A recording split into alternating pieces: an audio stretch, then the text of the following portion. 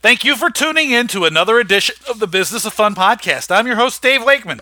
Today's episode is brought to you by my friends at Booking Protect, the global leaders in refund protection. Any listing, any sector, anywhere, Booking Protect has you covered with the world's most comprehensive refund protection product. To find out how you and your organization can partner with Booking Protect to deliver a better buying experience for your customers, more personalization in their buying path, give your customers peace of mind, and potentially create a substantial new stream of revenue for you and your organization, visit them at www.bookingprotect.com. Once again, that's www.bookingprotect.com. And while you're there, make sure you check out the blog. Currently, we are in the middle of putting out a 10-part series about trends that are impacting and will continue to impact the live entertainment industry. Again, it's 10 parts. It's talking about all these trends that maybe you are aware of, maybe some you aren't. We put them in a context of why they're important to you, how you should look at them, and actions you can take to insulate yourself to protect your business from them. So all of that is available at bookingprotect.com. I also want to encourage you to come see me. That's me, Dave Wakeman, and my buddy, Simon Mabb, CEO of Booking Protect, at the Ticketing Professionals Conference in Australia, Sydney, on the 14th and 15th of November of this year, 2019. I'm going to be giving the opening keynote on change. Simon's going to be talking about customer service, and we're going to be hanging out in the trade show, doing all kinds of fun and entertaining things to help Angela and Joe have a successful first-year conference, and so that you get a chance to hang out and meet me and Simon in person.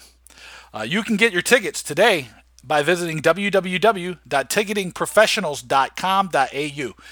That website again where you get your tickets for the Ticketing Professionals Conference is www.ticketingprofessionals.com.au. As a special favor and inducement, if you buy your tickets today, I'm posting the podcast on August 27th, 2019. Send me an email with your receipt to my email address, which is dave@davewakeman.com, and I'll do something special for you and your team. It could be a webinar, it could be a coaching call, it could be a critique of your content or your copy or your advertising, or it could be some idea, a brainstorming session. I don't know. It could be anything. It's bound to be great, though. And it's my gift to you for buying your tickets to the Ticketing Professionals Conference in Sydney on the 14th and 15th of November at www.ticketingprofessionals.com.au. By the way, I always fail to mention this, but I do this. Every Sunday, I send out an email. It is called The Business of Value, and it talks about marketing and strategy and ways that you can rethink value in your business. As a Business of Fun listener, I think you might like it. You can get that for free by sending me an email, dave@davewakeman.com. There's value there, too. Not just because I call it the Business of Value either, but because I often will promote special things or add special things into the newsletter that will make you the first person to know about them, or give you access or an opportunity to engage with me and do something that other people might not get the opportunity to do. So send me an email, put the subject line newsletter to dave@davewakeman.com, and I'll get you signed up immediately. My guest today is Rob Mills. He is the director and CEO of the Gemba Group.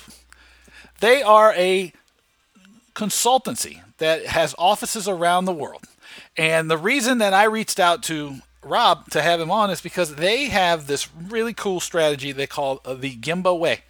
And it translates to something around in relation to going to the real place, which I thought was pretty awesome because that's usually where I try to get to. We talked about a lot. We talked about all kinds of stuff. We talked about what the Gemba Way means and how those guys and their team apply it to their customers and their clients. We talked about empathy. We went through a lot about empathy and what it means as part of a sport organization, but also to have empathy be a core value of your business. We talked a lot about how you can bring the customer into the conversations and the conversations you're having internally in your organization. We talked about decision making. We talked about change, the challenges to creating change, why you need to do it and how to make it happen. We talked about innovation. We talked about people. We talked about sponsorship. We talked about sponsorship opportunities. We talked about China. We talked about possibility, vision, teams, stealing ideas, as I say lovingly, from other industries. We talked about a whole lot of stuff. It was really great to have Rob on, and I was totally jealous because he said he was sitting in London, and it was a beautiful London summer day. And all of y'all know how much I love London. So without any further ado, here's my conversation with Rob Mills on the Business of Fun podcast. I want to welcome Rob Mills to the Business of Fun podcast. Rob, what's up, man? I'm sitting here in London. It's a beautiful London summer day, so far the week's been good. So nice to be talking to you today. Yeah, I'm jealous because I told you when we were chatting before we started recording how much I love London. So I'm always jealous of somebody sitting in London. So this should be fun. Thanks for doing this because I love the philosophy of your business. Tell me if I'm saying it wrong. The Gemba Group, right? And so, that's right. Yep. You've nailed it. See, now I'm good. And you have a philosophy called the Gemba Way, right? Which is talks about going to the real place. And when we started talking about doing a podcast, I was like, I want to explore this because this is sort of the heart of what I do in business, which is like you got to get to the real problem. You have to dig deep, right? You have to challenge yourself to be honest and truthful.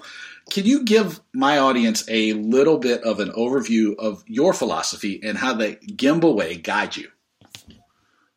Yeah, it came from some very early work we were doing in Japan, actually, because Gemba is a Japanese word, and we'd always had this real passion around trying to, wherever we can, sort of get out and find out what's really happening, and whether that be through data or just through observation, sort of try and find out how fans are engaging with sport or entertainment. And I think one of the awesome things about our industry is it's driven off passion. No one is going to a live event or a concert or a sports event unless they're passionate about it. We do it because we want to do it.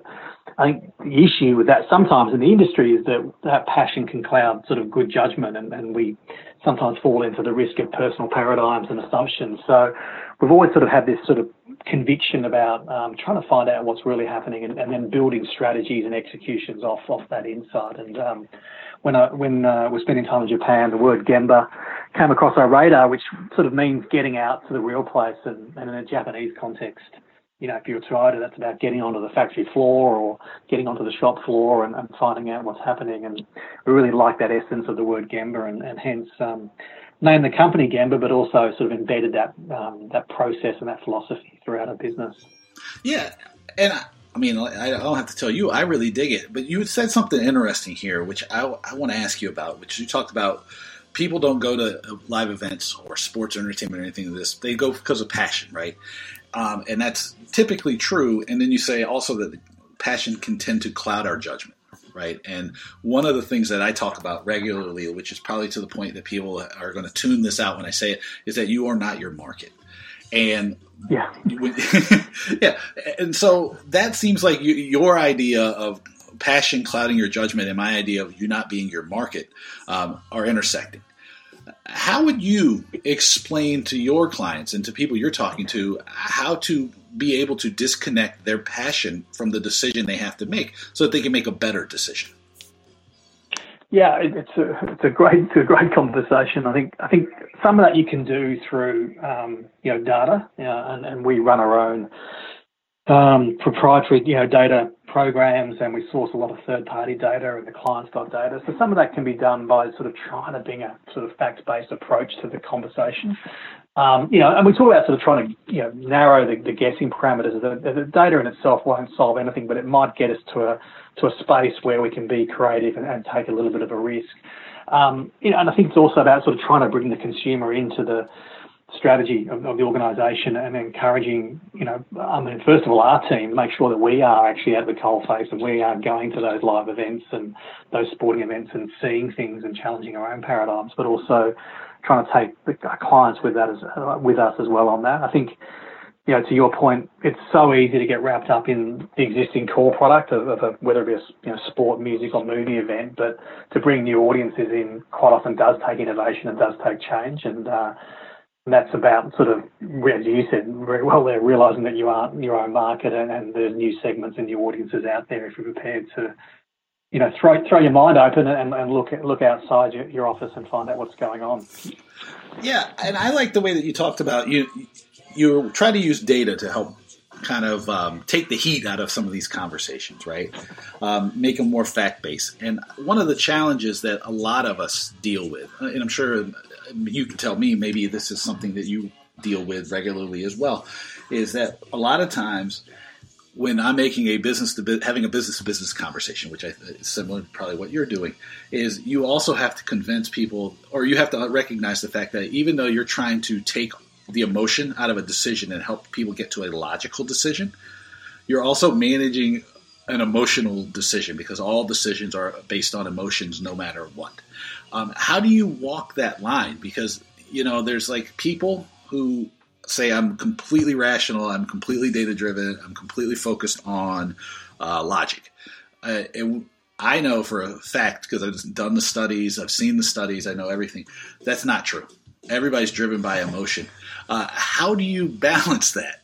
And I'm asking, I'm selfish because I want to be better at this. Yeah, it's a great question, and I think one of our values that we talk about as an organisation is empathy, and it's a really core value in our business. And the reason why I like the word empathy is it's about sort of trying to understand the issues from the other person's perspective, and sometimes, we can put data in front of the clients and be really rational about it and very pragmatic about it, and quite often that's our role. But there's also, we need to have an empathy that there's quite often a passion issue on the other side of the table that we can't just dismiss through logic. So it's about recognising that, and we've done some really emotional pieces of work looking at the futures of leagues and teams and whether these entities can survive. And we're dealing with people that this is their life, and we can be as rational as we want, but in the end, these people want this club to survive no matter what. So you need to have an empathy for that, because I think if you show an empathy for that and you show a legitimate understanding of that, you may not necessarily agree with their point of view, but by showing that understanding and empathy, you're more likely to get them to at least consider where you're coming from. So I think that that value of empathy and the behaviour that falls out of it is a really critical component to our business. And I like the word empathy. I don't know that it gets used enough in business, especially not in the States, because I think we have allowed our business community to kind of lose touch with empathy, I think is the way to put it. At the same time, when you talk about having empathy for the people you're talking to, it also needs to translate over to the people that they're trying to reach and serve. Do you have a lot of challenge of helping people understand that sort of empathy needs to be the core of their business as well as it is yours? Or is that even conversation you have with people? No, it does. I mean, in our own business, we sort of talk about three-way empathy, which is sort of having an empathy for our clients, an empathy for each other as teammates, and an empathy for the business. You need to balance those things. And similarly, I think our clients need to as well, because they're needing to have an empathy for their fan, as well as having an empathy for their organisation, or whether it be a league or a team, etc. So, look, it is, and I think you see the CEOs and the CMOs and the CFOs in organisations that we work with, and I'd say that one common trait that the really successful ones have, and the sustainably successful ones, is they're empathetic. Whether they use that word or it's a value in the organisation, you can sort of see that in their behaviour. So, yeah, look, it's sometimes there is a coaching element to what we do. But again, I think if we can bring the fan into the room and explain the fan's motivations and the barriers and the opportunity around that fan, most people that we work with are in the industry for the right reasons. So it's sometimes about how do we bring that fan into the room and bring that fan to life to sort of help make better decisions. Yeah, and I know for certain that most of the people who have gotten in, and I would say put the number at like 99%, have gotten into the business for the right reasons. Because you have to at the start of your career. You may make some money later on, but like when you start out, you're not making anything. It's a passion play for most people.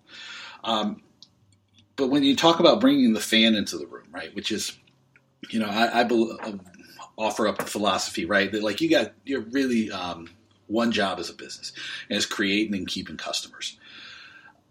Knowing that you kind of have to be able to see the world through your fans' eyes. What are some points that you kind of use to get the fan into the room, to use your language? How do you help that fan have a voice in the organization? Besides the data, is there like cores, or is there like an outline that you kind of walk people through?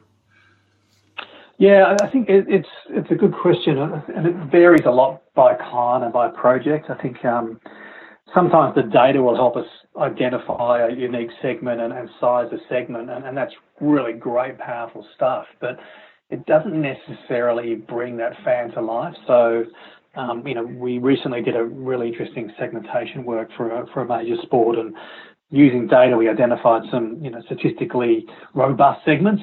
But then we did a lot of work about naming that segment and giving it a name and a personality.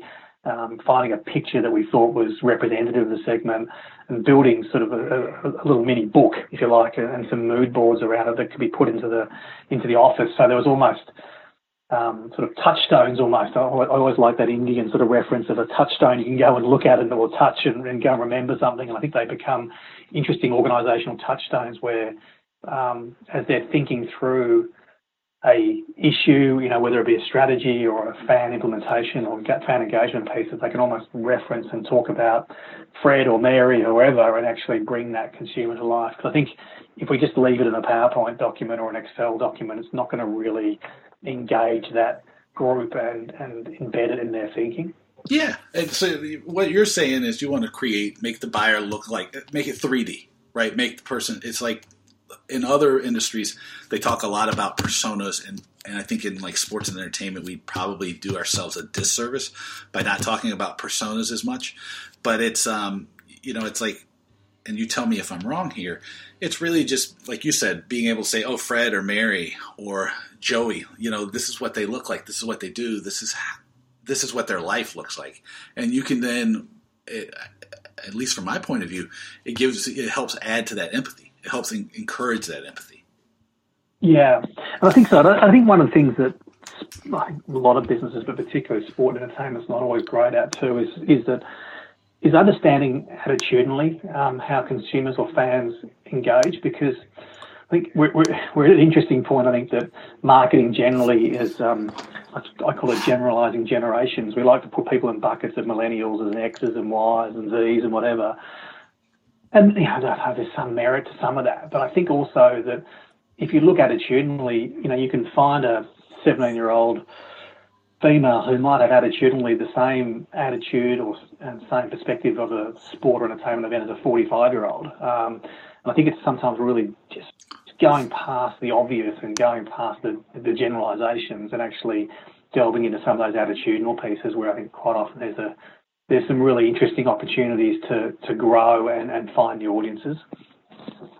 Yeah, I tend to agree. I will spend a little bit of time each day looking at marketing Twitter, and the fact that like we tend to think that we can lump people together into huge demographic buckets that maybe encompass a billion people at a time, and that it'll be relevant, right? It's absurd when you put it like that. Yeah, it's something that all too often becomes a default setting for people, I think. And I know that you create these models and you make people look 3D. It's but it's still a challenge to create change around that. So how do you help people understand that, like, hey, look, we have to change the way that we're looking at people, thinking about people, and talking to people to be successful. Because really what both of us are doing, we're talking about change. Absolutely. A massive part of our work is change management. I think, and there's some very classic but still very effective frameworks that talk about change management. And I think the first step, which is quite often the step that gets perhaps skipped over quickly, is you need to build a compelling reason for change. It needs to be really clear with the group that you're working with that there's a need for change. And typically when we're starting some projects, there may be some people in the organisation who see that need for change, but key part of our role is to build that stakeholder alignment and get everyone on the same page that there is a need for change and this is why. I think once you get that right, that's a really solid foundation. I think the projects where we've struggled, when we go back and look in hindsight, is that we never perhaps really got alignment on that compelling reason for change. I think once you've got that foundation, it's easier then to start saying, okay, well, what does success look like then? Given that situation, what is the vision? What does success look like in the future? And then start building the strategies. The risk sometimes if you jump straight to the strategies without getting that compelling reason for change and that vision right is that you never really get alignment. And if you don't get alignment, you don't get good execution. And I think, we started this podcast talking about sort of Japanese concepts, and in Japan there's a concept called namawashi, which a lot of the big organisations, and Toyota, one of our clients, uses it. And namawashi is all about alignment, about communicating up and down the organisation and make sure everyone's on the same page. And that's a really interesting reference, because while it feels laborious, is if you're not aligned, you don't execute well. I think that's a really big part of our role, is to find that compelling reason for change, get clear vision, and then make sure that we're aligned and progressing forward. Yeah, the what does success look like question is one that's fantastic. That's one that I drop it in the middle of a conversation with a client or with a prospect like a bomb. Because most of the time I find that no one really asks that question in a way that makes it clear to people. Because I think everybody can go, oh, we just want to get more people in. Right? Oh, or we want to make more money, or we want to make our business sustainable. And I think it goes back to the marketing generalization thing that we talked about earlier, but really putting specific measurements and having a specific idea about what success looks like usually is beneficial to driving that change that we are striving to achieve as well. So when you talk about asking people what success looks like in their business, how much of it, how often are you using it as a tool to get people to think about the business in a way that they never have before? Yeah, I think it's very much about that, of talking about the possibility of what it could look like, I think is a really important part of it. And hopefully it's also too the exciting bit too of, getting away from the day-to-day and the laptop and thinking about what would an envisaged better future look like. So, we find that in a workshop environment particularly that really energizes the room, because, the compelling reason for change might be that there's problems and things aren't as good as what you want. And it's things that we need to be grounded in the reality of. But the flip side of that is that what does success look like, and the future is something hopefully that is motivating and galvanising to the organisation as well. So it's a really, really important part of sort of, having that North Star that everyone's going for is a really important part of driving change. Otherwise, it's to get the energy and the motivation required to change is really difficult. Yeah, and I think the important thing here, because this is sometimes a big challenge, right? And it goes back to a lot of the things we've talked about, which is like you're not your market, everybody being passionate in the industry, trying to create some logic and some ways to think about things, using data or being a little bit more logical in the thought process, but it being grounded in reality, right? And I sometimes struggle, and this is me as somebody who's trying to help people create change or helping people maximize their revenues, of helping people see that they aren't painting a realistic picture of what they're dealing with. Do you have some some steps or some suggestions to help people, really to take a fresh look at their business or to move past those kind of preconceived notions or the assumptions that they're making? Yeah, it's a really good challenge, and we definitely don't always get that right. But I think sometimes it's about it's sometimes about reframing the competitive environment as well. It's interesting when we talk to some sports and organisations in the industry, their vision about what could be is sometimes limited by their definition of competitors. And we have the benefit and the luxury of working across sport and entertainment, and it's really interesting learnings that sport can learn from entertainment and vice versa. So we might be faced with someone who thinks they're doing a really good job around customer service and customer engagement or fan engagement, and we might challenge them by saying, okay, well, if you were Disney, how would you be thinking around how you deal with people queuing into a stadium? What would your expectations be of going into a theme park? Because I think part of the challenge is we go, well, that's the way sport's always done it, and I'm expected to queue and wait long times and perhaps not get great service. But if you sort of frame it and go, well, that same consumer who's got a limited amount of dollars in their pocket could either go to a Disney theme park or go to your event, how do you stack up? It does help sometimes with that sort of realising that perhaps they're not as progressive as they thought they are.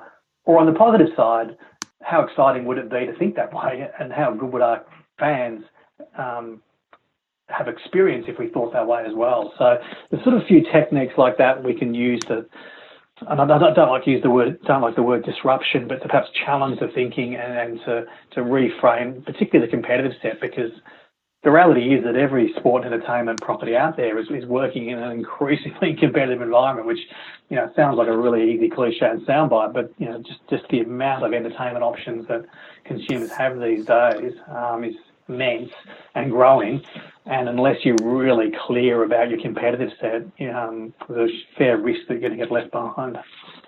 Yeah, the question of how would you think if you were blank, right? I use that all the time, especially when it comes to premium, spaces and buildings, because everything can feel commoditized in a lot of cases. And I go, the way I frame it is I go, hey, look, you can say you're premium, but how do you stack up to the Four Seasons, right? Or how do you stack up to Mercedes-Benz, right?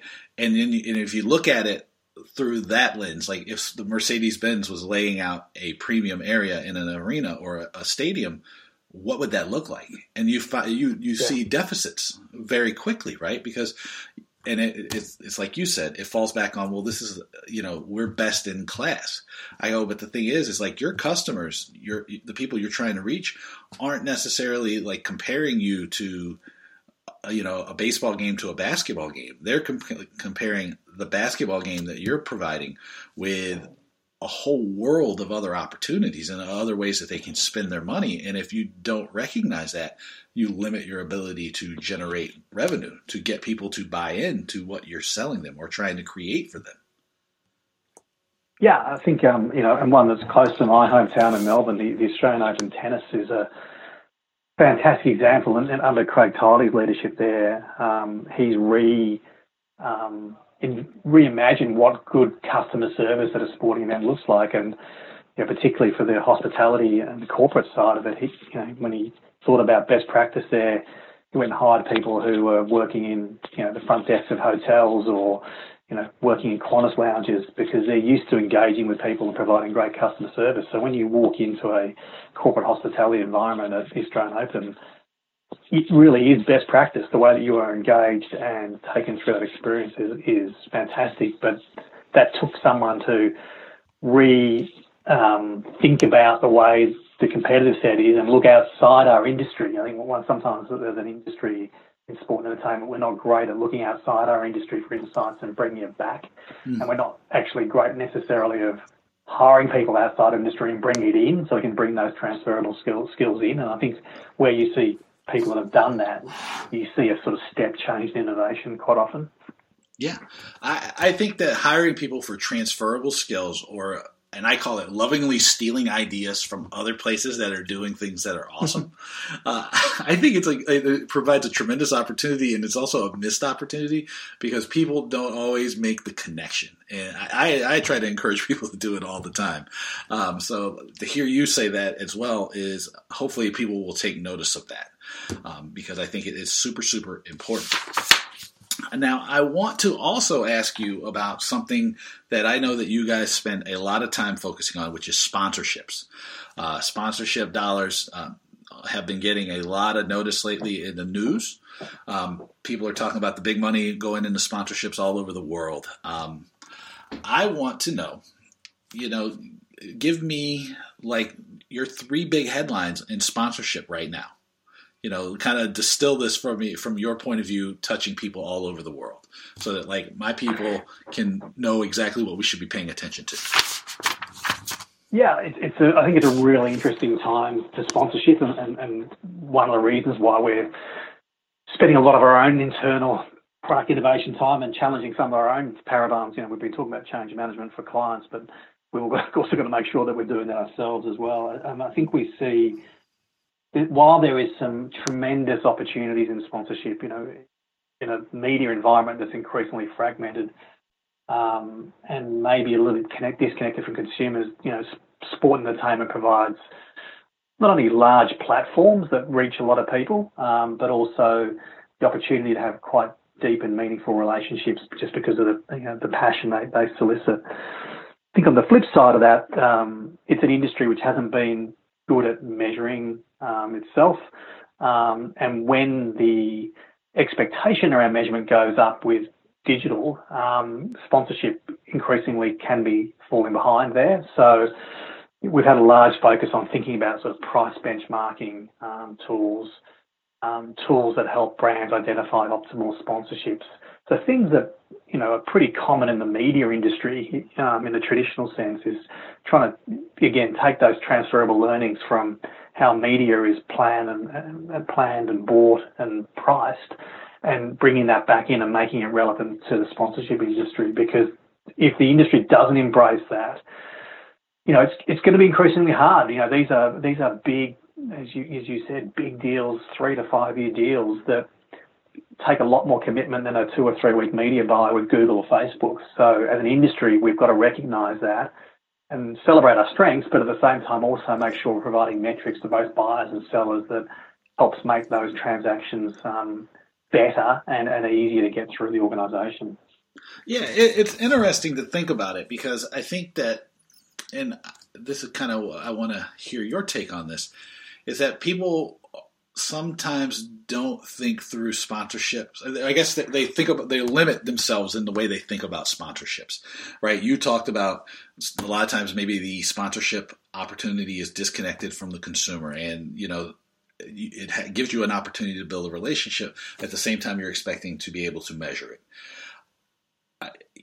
But how can you go beyond that, right? Like how can you kind of, I guess for lack of a better term, explode the way you think about sponsorships? Because, one of my formative experiences was working on the experiential marketing campaign that helped really explode Yellowtail in the U.S., right? It helped get Yellowtail in front of millions of football tailgaters, an entirely new audience, and help get Yellowtail into Costco, which made it the huge brand that you now know in America.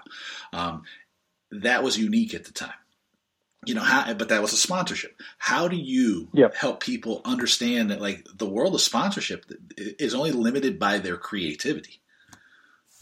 Yeah, I think it's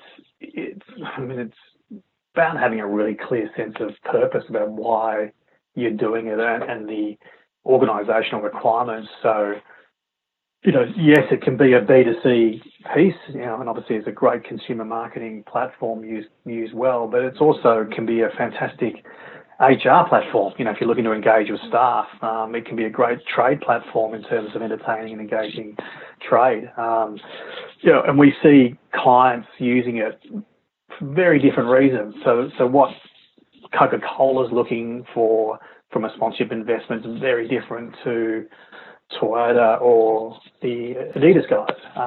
But all three of those organisations have a clear sense about why they're doing it. So part of our sort of process that we take clients through is really spending sort of a lot of time talking, and not just talking to the sponsorship team, but trying to encourage the sponsorship team to also reach out other parts of the organisation and say, okay, well, what problems are we looking to solve?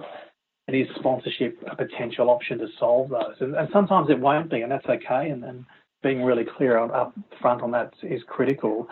But there's a lot of leverage that can be unlocked, across different parts of the business by having those conversations. And I think then once you're really clear on that, that helps you decide what you should buy in terms of sport and entertainment asset, but also importantly, what types of contractual rights you should acquire as well, because, and I'm sure you've seen this with your experiences, you see someone who's got a really good sponsorship, but they actually don't have the contractual rights to deliver the thing that the business needs. So all that takes a lot of planning and thought to make sure that you're buying the right asset, but also have the right contractual rights.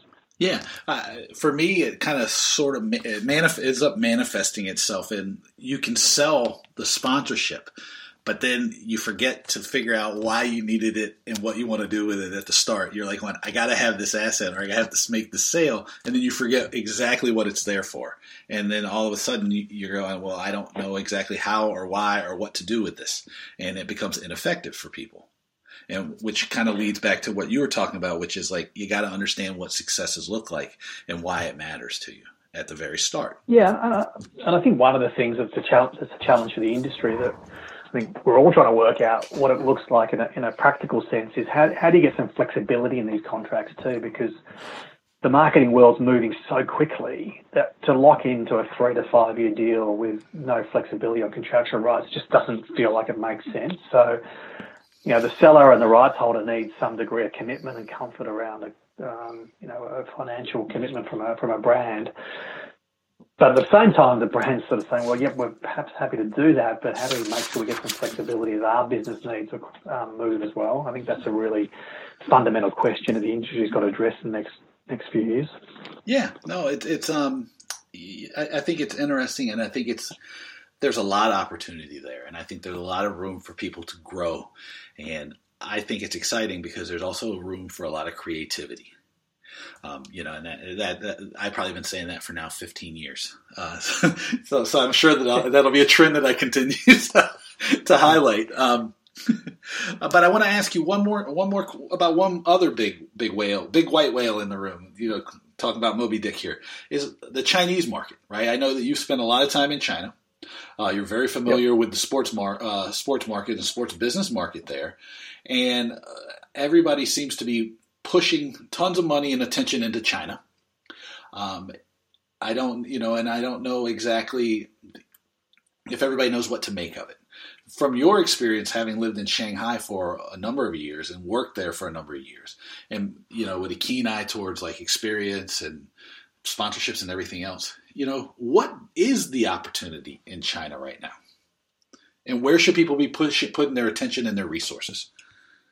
Yeah, that is a big question. It's a big whale, as you said.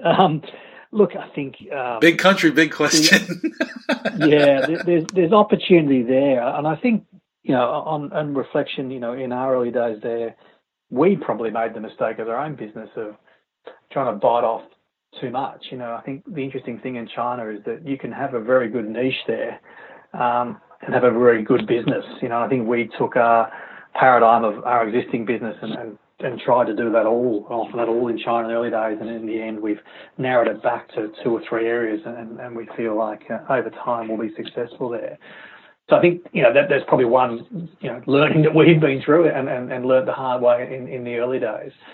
The interesting thing is that it's you see these sound bites about the size of the population. If I could only get 1% of it, et cetera, this is what it would mean, and that's sort of the back of the napkin calculation that quite often happens. My observation is that you've got to be there for a long time to see that return. The Chinese are, both formally through government policy and informally culturally saying, we're going to take, foreign investment and foreign businesses, but we're going to do this a little bit on our terms. And probably rightly so in a lot of ways. So you've got to realise that it's going to take some time to build those relationships and understand that market to get where you probably want to get to. The Chinese do think in a longer time frame than Western cultures. At a high level, they think in dynasties, and they have a rolling 10-year plan that the government works off, and the markets that you and I come out of, they ain't thinking in 10-year blocks at the moment. We're probably lucky to get through an election cycle at best at the moment in most Western markets. And that's a really I would agree completely. That's exactly right. Yeah, and so when I see, these trade discussions going at the moment, you sort of see one country who's going, well, we can get through this. We're thinking on a 10-year block minimum, and you've probably got an election coming up next year. You've got 18 months to solve this. So you sort of see that at a macro level. But at an operational level, it's about, respect for the culture and respect the fact that they want to see a long-term commitment. So we've researched there since 2009. We've got a really good history of data there and a lot of learnings from being on the ground. And we're starting to see the benefit of that commitment. So I think, to me, it's being really laser focused on, yes, it's a big market, but almost the inverse of think in the niche almost, which I know sounds like a bit of an oxymoron, a big market. And then, think about how long it's going to take. And I think the other piece is sort of thinking about what local partnerships and relationships you're going to need there, because, there's obviously a language challenge. There's, some different cultural challenges. And again, it's like a Chinese market going into the States or going into the UK. I mean, they would need to have some local understanding to be able to properly execute. And it's obviously no different for US or Australian or UK businesses going into that market. But it's a fascinating time, I think, for the sport industry. It's a really interesting stage where the Chinese government's being very hot on investment in foreign organisations. And it's reasonably new. I mean, I think quite often, I try to explain to people the concept of team and fandom is, in a sports context, is pretty new. The Chinese soccer league's only been going since 1995. So it's only just starting to get now that generational handover that you barrack for the team that your mother or your father barracked for. The stuff that's been endemic in the States and the UK and Australia for the best part of 100 years is still a reasonably new construct in China. So people tend to gravitate to following individuals and celebrities rather than they do teams at the moment. I think that will change over time. But, there's just things sometimes that we take for granted that don't exist in that market. Yeah, and that's what's interesting, because every time I talk to anybody, if you talked about being in the West, the metabolism for this kind of stuff being extremely fast. So I would say that, in Australia or England, you might think a year, and in the States, we probably think like maybe a month. You might get a month. Your attention span for an idea might be, a month or two. And when you say decades in China, it's absolutely true, right? It's, their long-term focus is incredible, and you have to recognize that. So to me, when people ask me about what's going on, if you're not committed for 5 to 10 years, knowing that it's going to take you that long to build those relationships, you're better to rethink what you're trying to do. Yeah, and the interesting thing is exactly that. You've got to think long-term, but at the same time, the speed of change on the ground and the speed that you're sometimes required to execute is the other extreme. So the speed of what's happening in social media there and streaming platforms is amazing. So what you thought, you saw a couple of months ago, when I can't think I've got my head around that, 2 months later that's moved. And then clients also want to move super fast as well. So it's sort of interesting sort of dichotomy of this big long-term commitment on one end, but also this incredible pace on a day-to-day basis at the other end, which is really exciting and interesting, but can also be really exhausting as well when you're trying to live through that. Oh my God, yes. People, I don't think, especially in the States, they do not realize how advanced and how incredibly fast technology is and moves in China. They have no concept of how advanced the Chinese people are as far as the technology and the way and the pace of changes. It has to be. I think it would make people's heads spin if they really had a clear understanding of that.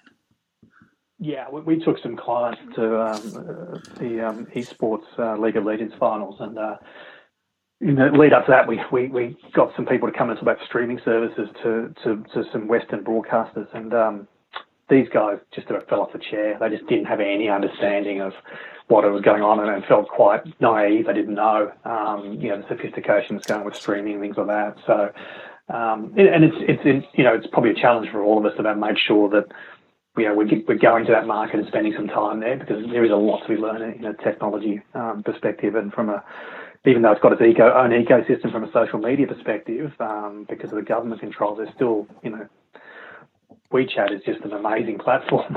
Yeah. And it's been born out of a government-controlled old environment to some extent, but there's some amazing functionality on that I miss not being in Shanghai, quite frankly. You can pretty much do everything through WeChat.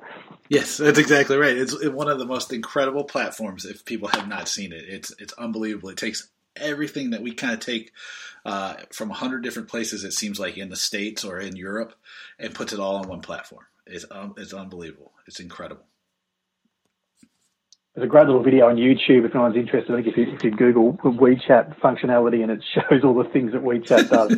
It's like 3 minutes, and I think everyone I've shown that is blown away by it. Yeah. Well, Rob, thank you for doing the podcast. Where can I point people towards on the internet if they want to find out more about you and what you're up to? Yeah. So from a Twitter perspective, pretty active on Twitter. So at MillsyRob, MILLSYROB. Again, on LinkedIn, pretty active on posting stuff on LinkedIn. And then the Gemba Group website is www.thegembergroup.com. So between those three platforms, you'll see a bit about the business and see some of the things that we're up to. Yeah, no, I would encourage everybody to check you out. I want to thank my guest, Rob Mills, for taking the time to be on the Business of Fun podcast. As always, I'd love it if you'd keep an eye on what I'm up to. You can find me on my website. It's www.davewakeman.com. You can find my blog that gets updated every day. It's incredible, right? You can also connect with me on the social medias. You can find me on LinkedIn. Just search for me, Dave Wakeman. You can follow me on Twitter. It's at David Wakeman. And as I've said now for however many episodes I've been doing this, if you know the person who has the at Dave Wakeman Twitter handle, get it for me. I'd really love to have it. If you like this podcast, if you found something valuable, I would love it if you would share the podcast with a colleague, a friend, someone who would gain value from it. If you're also doing that, maybe you want to subscribe. We're on all the major platforms now. And if you're so inclined, I'd love it if you'd leave a review. All of these things add up, and they make sure that people find the podcast, and it encourages me to continue to deliver great conversations like the one with Rob Mills. I also want to point your attention to a project, a pro bono project that I've been working on that I am extremely proud of. The organization is close to my heart. I can't speak highly enough of all the people involved. If you visit ebresearch.org and visit Come Say Hi with Eli. This is a project that I've been working on for the last 5 or 6 months. It is an organization founded by a guy you may have heard of, Eddie Vedder, and his wife Jill Vedder are co-founders. And we did some crazy work over the last few months to help bring Eli's story to the world. It's a powerful story. It's one that's really compelling. And I wish you would go there and check it out. It's at www.ebresearch.org. Finally, I want to thank my friends at Booking Protect, the global leaders in refund protection, for being outstanding partners, great people, and supporters of me in the Business of Fun podcast. You can find out how you can partner with them by visiting them at www.bookingprotect.com. Offering refund protection to your guests is a no-brainer in my mind because it gives your customers peace of mind. On-sale dates are happening earlier and earlier, right? Life gets in the way.